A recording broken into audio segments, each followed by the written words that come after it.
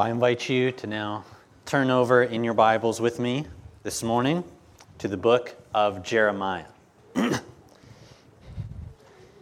you could advance this slide just one, that'd be good. Today marks the 20th sermon in this series on Jeremiah, and my plan for after today is to just have 2 more weeks in the book together, so we are getting very close to the end of the study. Now, if you've been here throughout this study, and then through other studies we've done in the Scriptures, you might realize this study has not been quite the same as our other studies, where we typically just go through text by text, chapter by chapter. We have done some of that in this study, like the last 2 weeks. We were just in Jeremiah chapter 29, just working right through the chapter. But on other Sundays, we've looked at big themes that show up across this really big book. Themes like idolatry or judgment or the king. And then a few times, we've spent a Sunday just listening to the stories within the book of Jeremiah. And that's what I want to do one more time today. I want to listen to the stories in the book, both of what Jeremiah did, but especially today, to what other people did to him. And since this is one of my last chances to tell stories in this series, I'm going to try to cover a lot of stories together. That's why you'll see a lot of chapters listed up there on the PowerPoint today. So let's get to it. And for starters, I actually want to go back to the very first story in the book. It's in the first couple verses. If you look at Jeremiah chapter 1, verse 4, you probably remember this. We looked at this closely a long time ago. Now the word of the Lord, this is Jeremiah 1:4. The word of the Lord came to me, saying, "Before I formed you in the womb, I knew you. And before you were born, I consecrated you.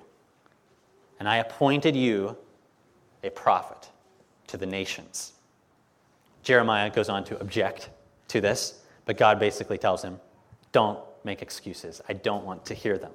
This is what you will do with your life. But what I want you to remember most is God's promise to Jeremiah. That's in verse 8. God says, "Do not be afraid of them, for I am with you to deliver you." Now, a little later in the chapter, in chapter 1, God then tells Jeremiah, all right, it's time to get to work. This happens down in verses 17 to 19. But I want to hear verse 19 specifically. Jeremiah 1:19. God says again, or even a clear way, they will fight against you, but they shall not prevail against you, for I am with you to rescue you.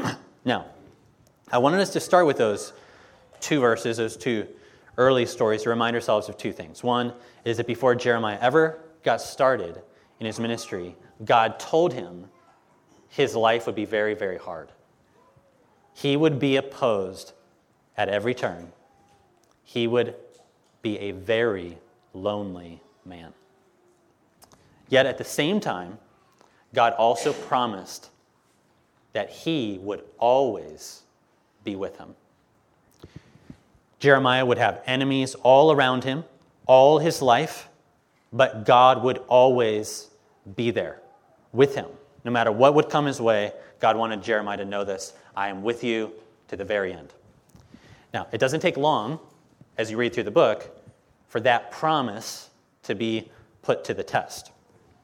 I'm not sure if you would remember this or not, but in previous sermons I've talked about how in the first part of the book, the first 24 chapters of this book, they are almost all about the first 23 years of Jeremiah's ministry. So he ministers for 40 years, and the first part of the book is almost all about the first 23 years of his ministry. It's mostly sermons, but there's a few stories mixed in. And so even though we're not told many stories about those early years, we're told enough to know that some people, even in those early years, wanted to kill him. And perhaps the worst story of all in those chapters is when we find out that the worst of the attacks actually came specifically from his own hometown. And there's some indications, in fact, that maybe some of those attacks came from even within his own family. You can read about that in Jeremiah chapters 11 and 12. This obviously was not easy for Jeremiah, and he does not hide how he felt about this, that he often felt alone, that sometimes he felt like a fool, and on occasion, he even wanted to quit. But he will also say that he could never do it because God would not allow him, even when he tried. For just one example of that, look at Jeremiah chapter 20. Jeremiah chapter 20, and I'll read a little section starting in verse 7. This kind of gives you insight into how he felt and also what happened when he tried to quit. Jeremiah chapter 20, verse 7. He says to the Lord, after some really hard times, "O Lord, you have deceived me, and I was deceived. You are stronger than I, and you have prevailed. I have become a laughingstock all the day. Everyone mocks me. For whenever I speak, I cry out, I shout, violence and destruction. For the word of the Lord has become for me a reproach and derision all day long."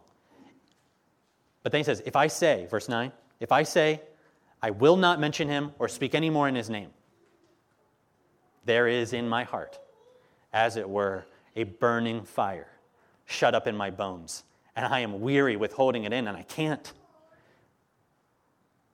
For I hear many whispering. Terror is on every side. Denounce him. Let us denounce him. Say, all my close friends, watching for my fall. Perhaps he'll be deceived. Then we can overcome him and take our revenge on him. Okay, you see that the story of Jeremiah, even in his early years, is the story of a suffering servant.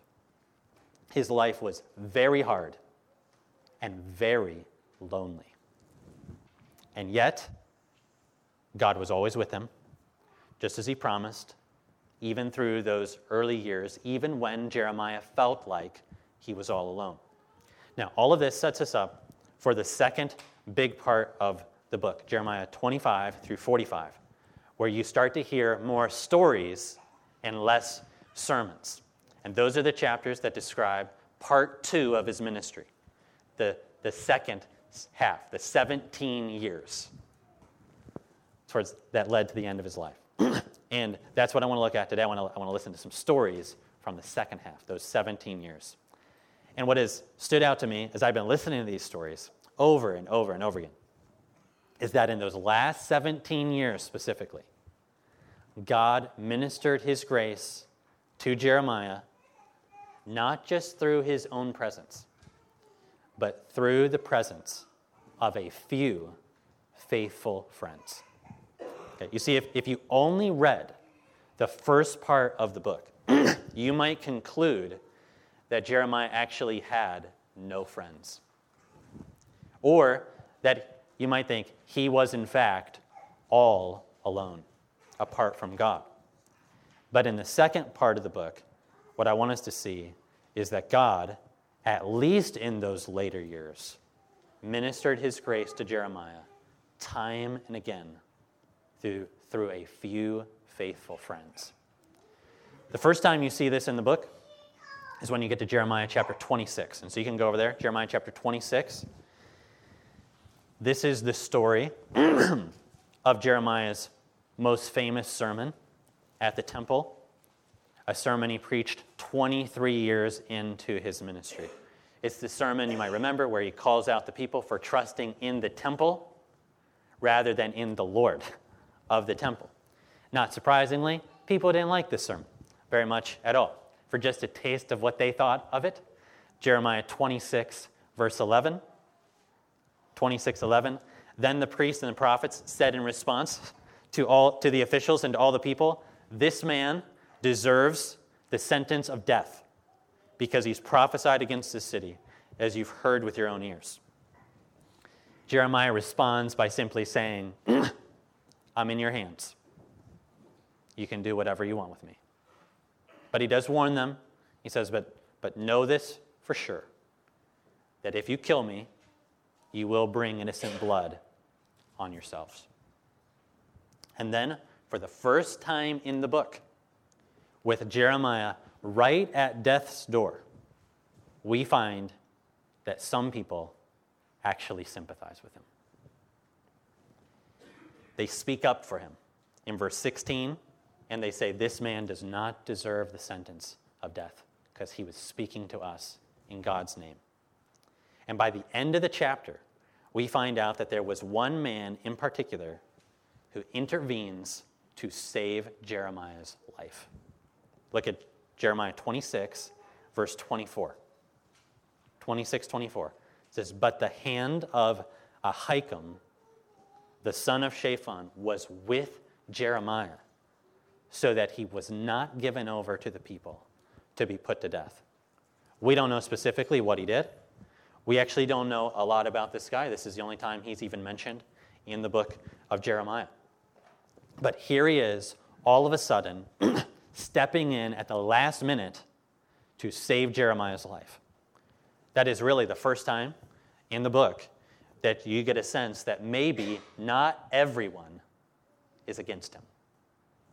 Okay, now, for the second story, I want us to turn over to Jeremiah chapter 38.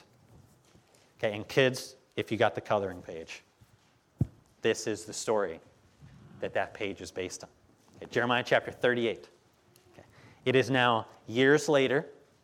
This is actually one of the very last stories in the book, because the book's not in chronological order, but this is one of the last stories of his life. Jerusalem, by this point, is surrounded by Babylon. They are barely holding on.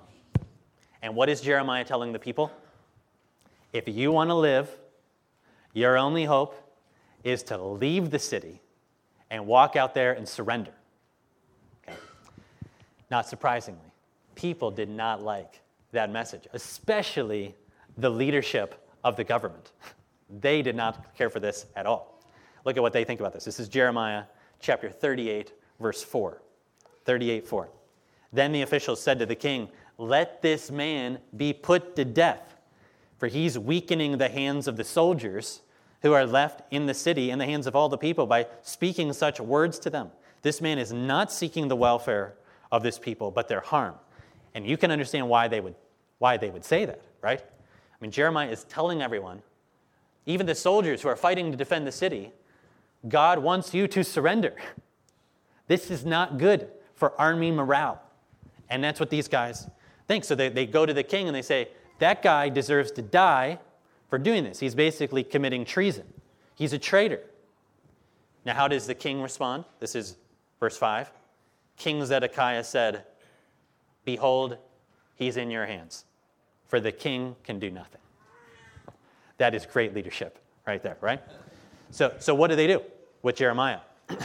It seems like even though these guys hate him and want to kill him, they don't want to get their own hands dirty with it. They don't actually want to do it themselves, not directly. So look at what they do. Verse 6. So they took Jeremiah and they cast him into the cistern of Malchiah, the king's son, which was in the court of the guard, letting Jeremiah down by ropes. And there was no water in the cistern, but only mud. And Jeremiah sank in the mud. So instead of just killing him outright, they put him in a muddy pit. They don't even throw him in. They lower him by ropes down there. Like, it seems like they want to kill him, but not with their own hands. I mean, if he just, happens to drown in there or starve, that wasn't really us who did that, I think is what they're thinking. And that is actually really similar to another story of a guy who was betrayed by his own brothers and thrown into a pit. That's very similar to the story of Joseph. And we can only imagine what Jeremiah was thinking. All alone, sinking in the mud. This is it. I'm going to die here in this pit. I mean, no one who cares about him, that we know about, even knows where he is. This is it. By this point, he's been serving the Lord for almost 40 years. And this is how it's all going to end. But as death is closing in, let's read the story. Jeremiah 38, verse 7. When Ebed-Melech, the Ethiopian, a eunuch who was in the king's house, heard that they had put Jeremiah into the cistern, the king was sitting at the Benjamin gate.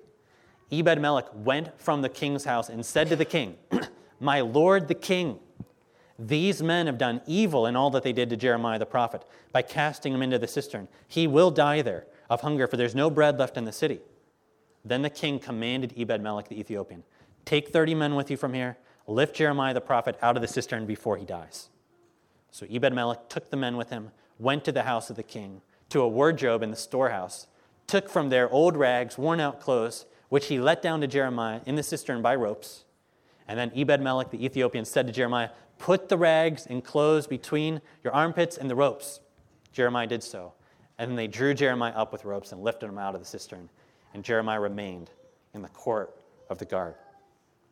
All of a sudden, there's this guy, Ebed-Melech, an Ethiopian. We're not even sure if that's really his name. Does not sound particularly Ethiopian. And Ebed-Melech means just servant of the king. Like that's all, those are just two Hebrew words, servant and king.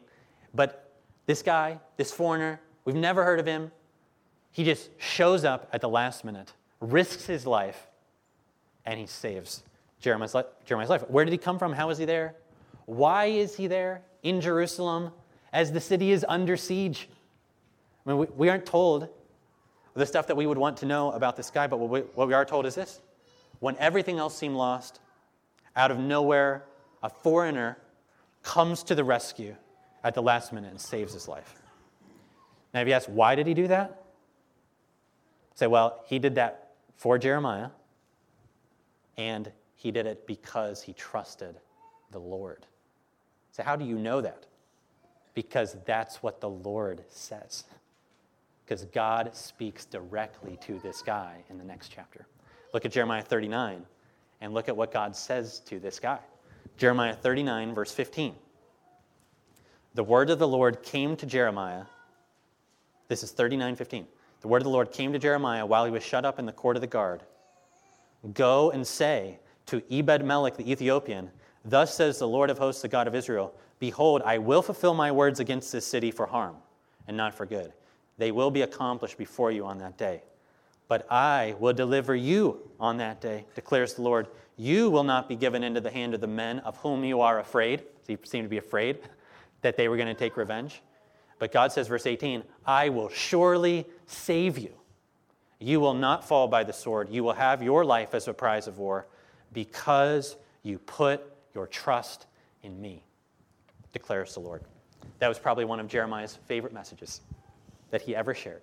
He goes to this friend who risked his life to save him and said, God has guaranteed he will save your life when everything falls apart. So those are two of Jeremiah's friends, Ahikam and Ebed-Melech. But as you read the book, there is no doubt that there was one specific friend that stands out among all the rest. We don't know for sure how long they knew each other, but for at least the last 17 years of Jeremiah's life, there was one friend who was there with him every step of the way. What's his name? His name is Baruch. The first time that we get to meet Baruch is the day God called Jeremiah to write the book. Okay. To write down everything he had been saying for the last 23 years. Okay, the story is told in Jeremiah chapter 36. Jeremiah chapter 36. Jeremiah is told in verse 2, go find a scroll and write everything down from the last 23 years. In verse 4, Jeremiah, after he finds the scroll, he goes and he finds Baruch. Now, we don't know everything we would like to about this guy, but we can say at least this much. Baruch was well educated. He was well connected. and he was really good at writing, apparently. And so for a really long time, Jeremiah and Baruch work side by side on writing the very first draft of what we now know as the book of Jeremiah. It would have been, they're writing what we think of as the first parts of the book. Jeremiah rehearses all that he had preached for 23 years because he had never written it down. And then he dictates the words to Baruch, and Baruch writes them down in a scroll. This was a massive project. As you look at some of the details in the text, it seems like this may have taken them up to 9 months to do this. I mean, it's probably took at least many months to do this. And then, at least in the story, after it's all done, Jeremiah tells Baruch the news. What news? I'm not sure if he waited all the time, but you don't hear it in the story until the end. Jeremiah then tells Baruch, Baruch, I have been forbidden from going to the temple. So you take this scroll down there on a very public day, and you read the whole thing out loud in public to all the people. Now, if you have ever read the first parts of the book of Jeremiah, they are not pleasant, especially if you were actually the bad people that are being described in there. And Jeremiah's like, Baruch, I can't go. You've got to go down there, and I want you to read the whole thing to the people. And that is what Baruch does. He goes down there, reads it out loud, section after section after section. Some of those who hear him read this go to the king's officials and tell them, hey, Baruch is reading this stuff. So they go and they call for Baruch to come to them. Baruch rolls up the scroll from where he is. He goes to the next group. They say, sit down, read it for us too. Again, on the same day, he reads the entire scroll, again, to this other group. They start to ask him questions. How did you get this? Did Jeremiah really dictate this to you? Is this from him? Okay, if it is, then we got to go and tell the king. But listen, they say, you need to leave now. Go find Jeremiah and hide. And don't even tell us where you're hiding. Okay? Now, if you read the full story, do you know what happens? You remember what the king does? He gets the scroll, and he has someone read it for him. This is King Jehoiakim. And after a few columns are read aloud to him, what does he do? He gets out a knife, he cuts off those columns, and throws them in the fire. And he does that the whole time until there is nothing left of the word of the Lord. Now, when the reading is over, the king tries to find Jeremiah and Baruch and sees them, but the text says the Lord hid them, and so he couldn't find them. Now, after all this goes down, do you know what the Lord told Jeremiah to do? I mean, right after this, he says, Jeremiah, go, get another scroll, and write it again. And so what does Jeremiah do? Finds the scroll, finds Baruch, and they do it all over again. But this time, they write the exact same stuff they wrote the first time, and the text says, and a whole lot more. That's the first story of Baruch and Jeremiah. I would think that they knew each other before this. But what's clear is that from this point on, at least, they are linked for the rest of their lives. For the next 17 years, they'll be together. They will see each other in the good times and in the bad times, at the highest points of their lives and the lowest points. And as you read the final stories of the book, in Jeremiah 43 and 44, it seems almost certain that those two guys actually stayed together all the way until Jeremiah died, that Baruch never left him.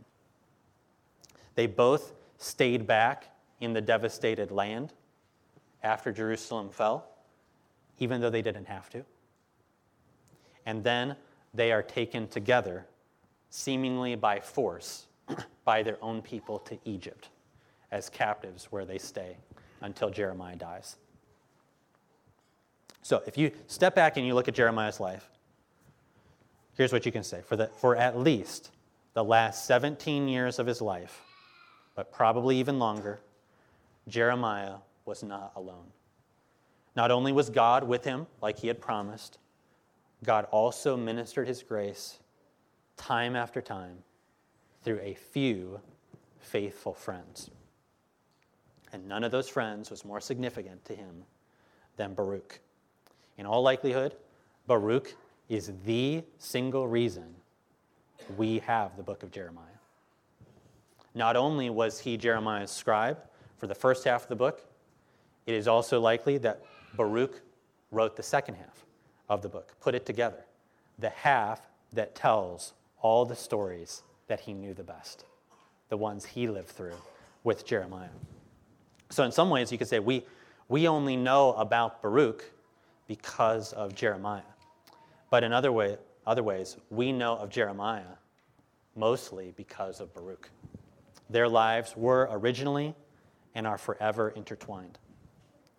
But one of the things I've wondered is I've just been thinking about Baruch in particular and his life, is I've wondered whether he ever wondered if he made the right decision to join his life to Jeremiah. Baruch was well-educated and he was well-connected. His brother, for example, was a very important government official. But what about Baruch? What was he known for? He was known for being the friend of a guy everyone despised. He was always in the shadows, but not of a public hero, of a public enemy. And I doubt that was easy for him. But I wonder how often Baruch came back to the message God spoke directly to him at the very beginning of that relationship. See, what you may remember, or maybe not, is that Jeremiah 45, the shortest chapter in the book, which I read earlier, is the one and only time that God speaks directly to Baruch. And even though we can't look at the whole chapter, I want to look at the last question God asks him. So even though this is the chapter towards the end of the book, if you look at the time stamp on it, this is actually at the very beginning of their relationship. I wonder if Baruch put it at the end as kind of his own sign-off to the stories in the book. Jeremiah chapter 45, verse 5, God asked Baruch this question when it was all getting started. Do you seek great things for yourself? Seek them not. Baruch was probably very young at this time. His whole life was in front of him. And it seems like he had some big ambitions, some pretty big dreams. He had a chance, it would seem, to really be something, to be somebody. But by aligning with Jeremiah, this would guarantee he would be a nobody. He would just be known as the best friend of the guy everyone hated. But that's what he chose to do. And for 17 years at least, he never turned back from it. It seems like he decided it was better to bear the shame of being that guy's friend than to get the honor he might have dreamed of as a young man. God says to him, do you seek great things for yourself? Seek them not. Now, there is much more in these stories than what I've shared today, but I wanted to guide us through a lot of them at once so we could see this big idea that God not only encouraged Jeremiah through the promise of his own presence, God ministered his grace to Jeremiah time and again, specifically through a few faithful friends. I wanted us to see today, in a new way maybe, God's gracious gift of God-fearing friends. In a lot of ways, Jeremiah's life was incredibly hard. In fact, throughout this series, I have often thought of Jeremiah as one of the loneliest people to ever live. And yet, God was always with him from the beginning. But it wasn't just that. God ministered his own grace to Jeremiah through a few faithful friends. My hope today is to get us thinking about God's gift of friendship. When you're thinking of the great stories of friendship, like Jonathan and David, or Paul and Philemon, or Sam and Frodo, don't forget the story of Jeremiah and his faithful friends. And I wanted to get us thinking on this especially because I think it's fair to say that we live in a world where true friendship is lacking severely. A faithful friend, who can find? Perhaps today, God will lead us to just thank him for the gift of a few faithful friends. For friends who stick with us through both good times and bad times. Or perhaps God will lead us to consider whether we are very faithful friends. The kind who stick with others even if it doesn't lead to glory for us. Or perhaps God will lead us to ask God for the gift of a few more faithful friends. It's clear that Jesus himself valued friendship. Jesus and his cousin John were really good friends. Jesus' disciples became not just his disciples, but also his friends. And Jesus also clearly intended to create a community who would truly love each other as friends. We read about that earlier in John chapter 15, where Jesus tells them, "This is my commandment, that you love each other like I've loved you." Jesus did not want them to be alone. He would be with them. He says, "I will ask the Father to send the Spirit to you so the Spirit can be with you." But Jesus also wanted them to have each other, for them to truly love each other like friends. But even more important for the disciples than gaining each other as friends was that the disciples gained Jesus as a friend. And this is where I want to leave us today, with the encouragement that no matter whether we leave thanking God for the few faithful friends maybe we have, or whether we leave today maybe a little discouraged and just asking God to give us a few faithful friends, we can leave knowing this, that we have at least one friend who sticks closer to us than even a brother. When you listen to Jesus' words in John chapter 15, he says, "Greater love has no one than this, that someone lay down his life for his friends. You are my friends, if you do what I command you. No longer do I call you servants, for the servant doesn't know what his master is doing. But I have called you friends, for all that I've heard from my Father, I have made known to you." The friends in the stories in Jeremiah risked their lives for Jeremiah. That is amazing. But remember this most of all, Jesus actually laid down his life for you, his friend. So let the stories today lead you to that story, the story of the greatest act of friendship that has ever been told. Let's pray together. Father, I thank you for your word, for all of the different kinds of things we can read and study and learn. I thank you for the stories, how they grip our hearts, stir our imaginations. And today, Lord, I pray that these stories of friendship will get us thinking, will stir up some gratitude in our hearts, will maybe cause us to evaluate how faithful we are as friends. And Lord, I pray that ultimately these stories will lead us to Jesus, our most faithful friend who laid down his life on the cross for us. Thank you, Lord Jesus. You have not hidden things from us. You've made known to us what your Father wanted. I thank you, Lord Jesus, for laying down your life in great love for your friends. We pray this in your name. Amen.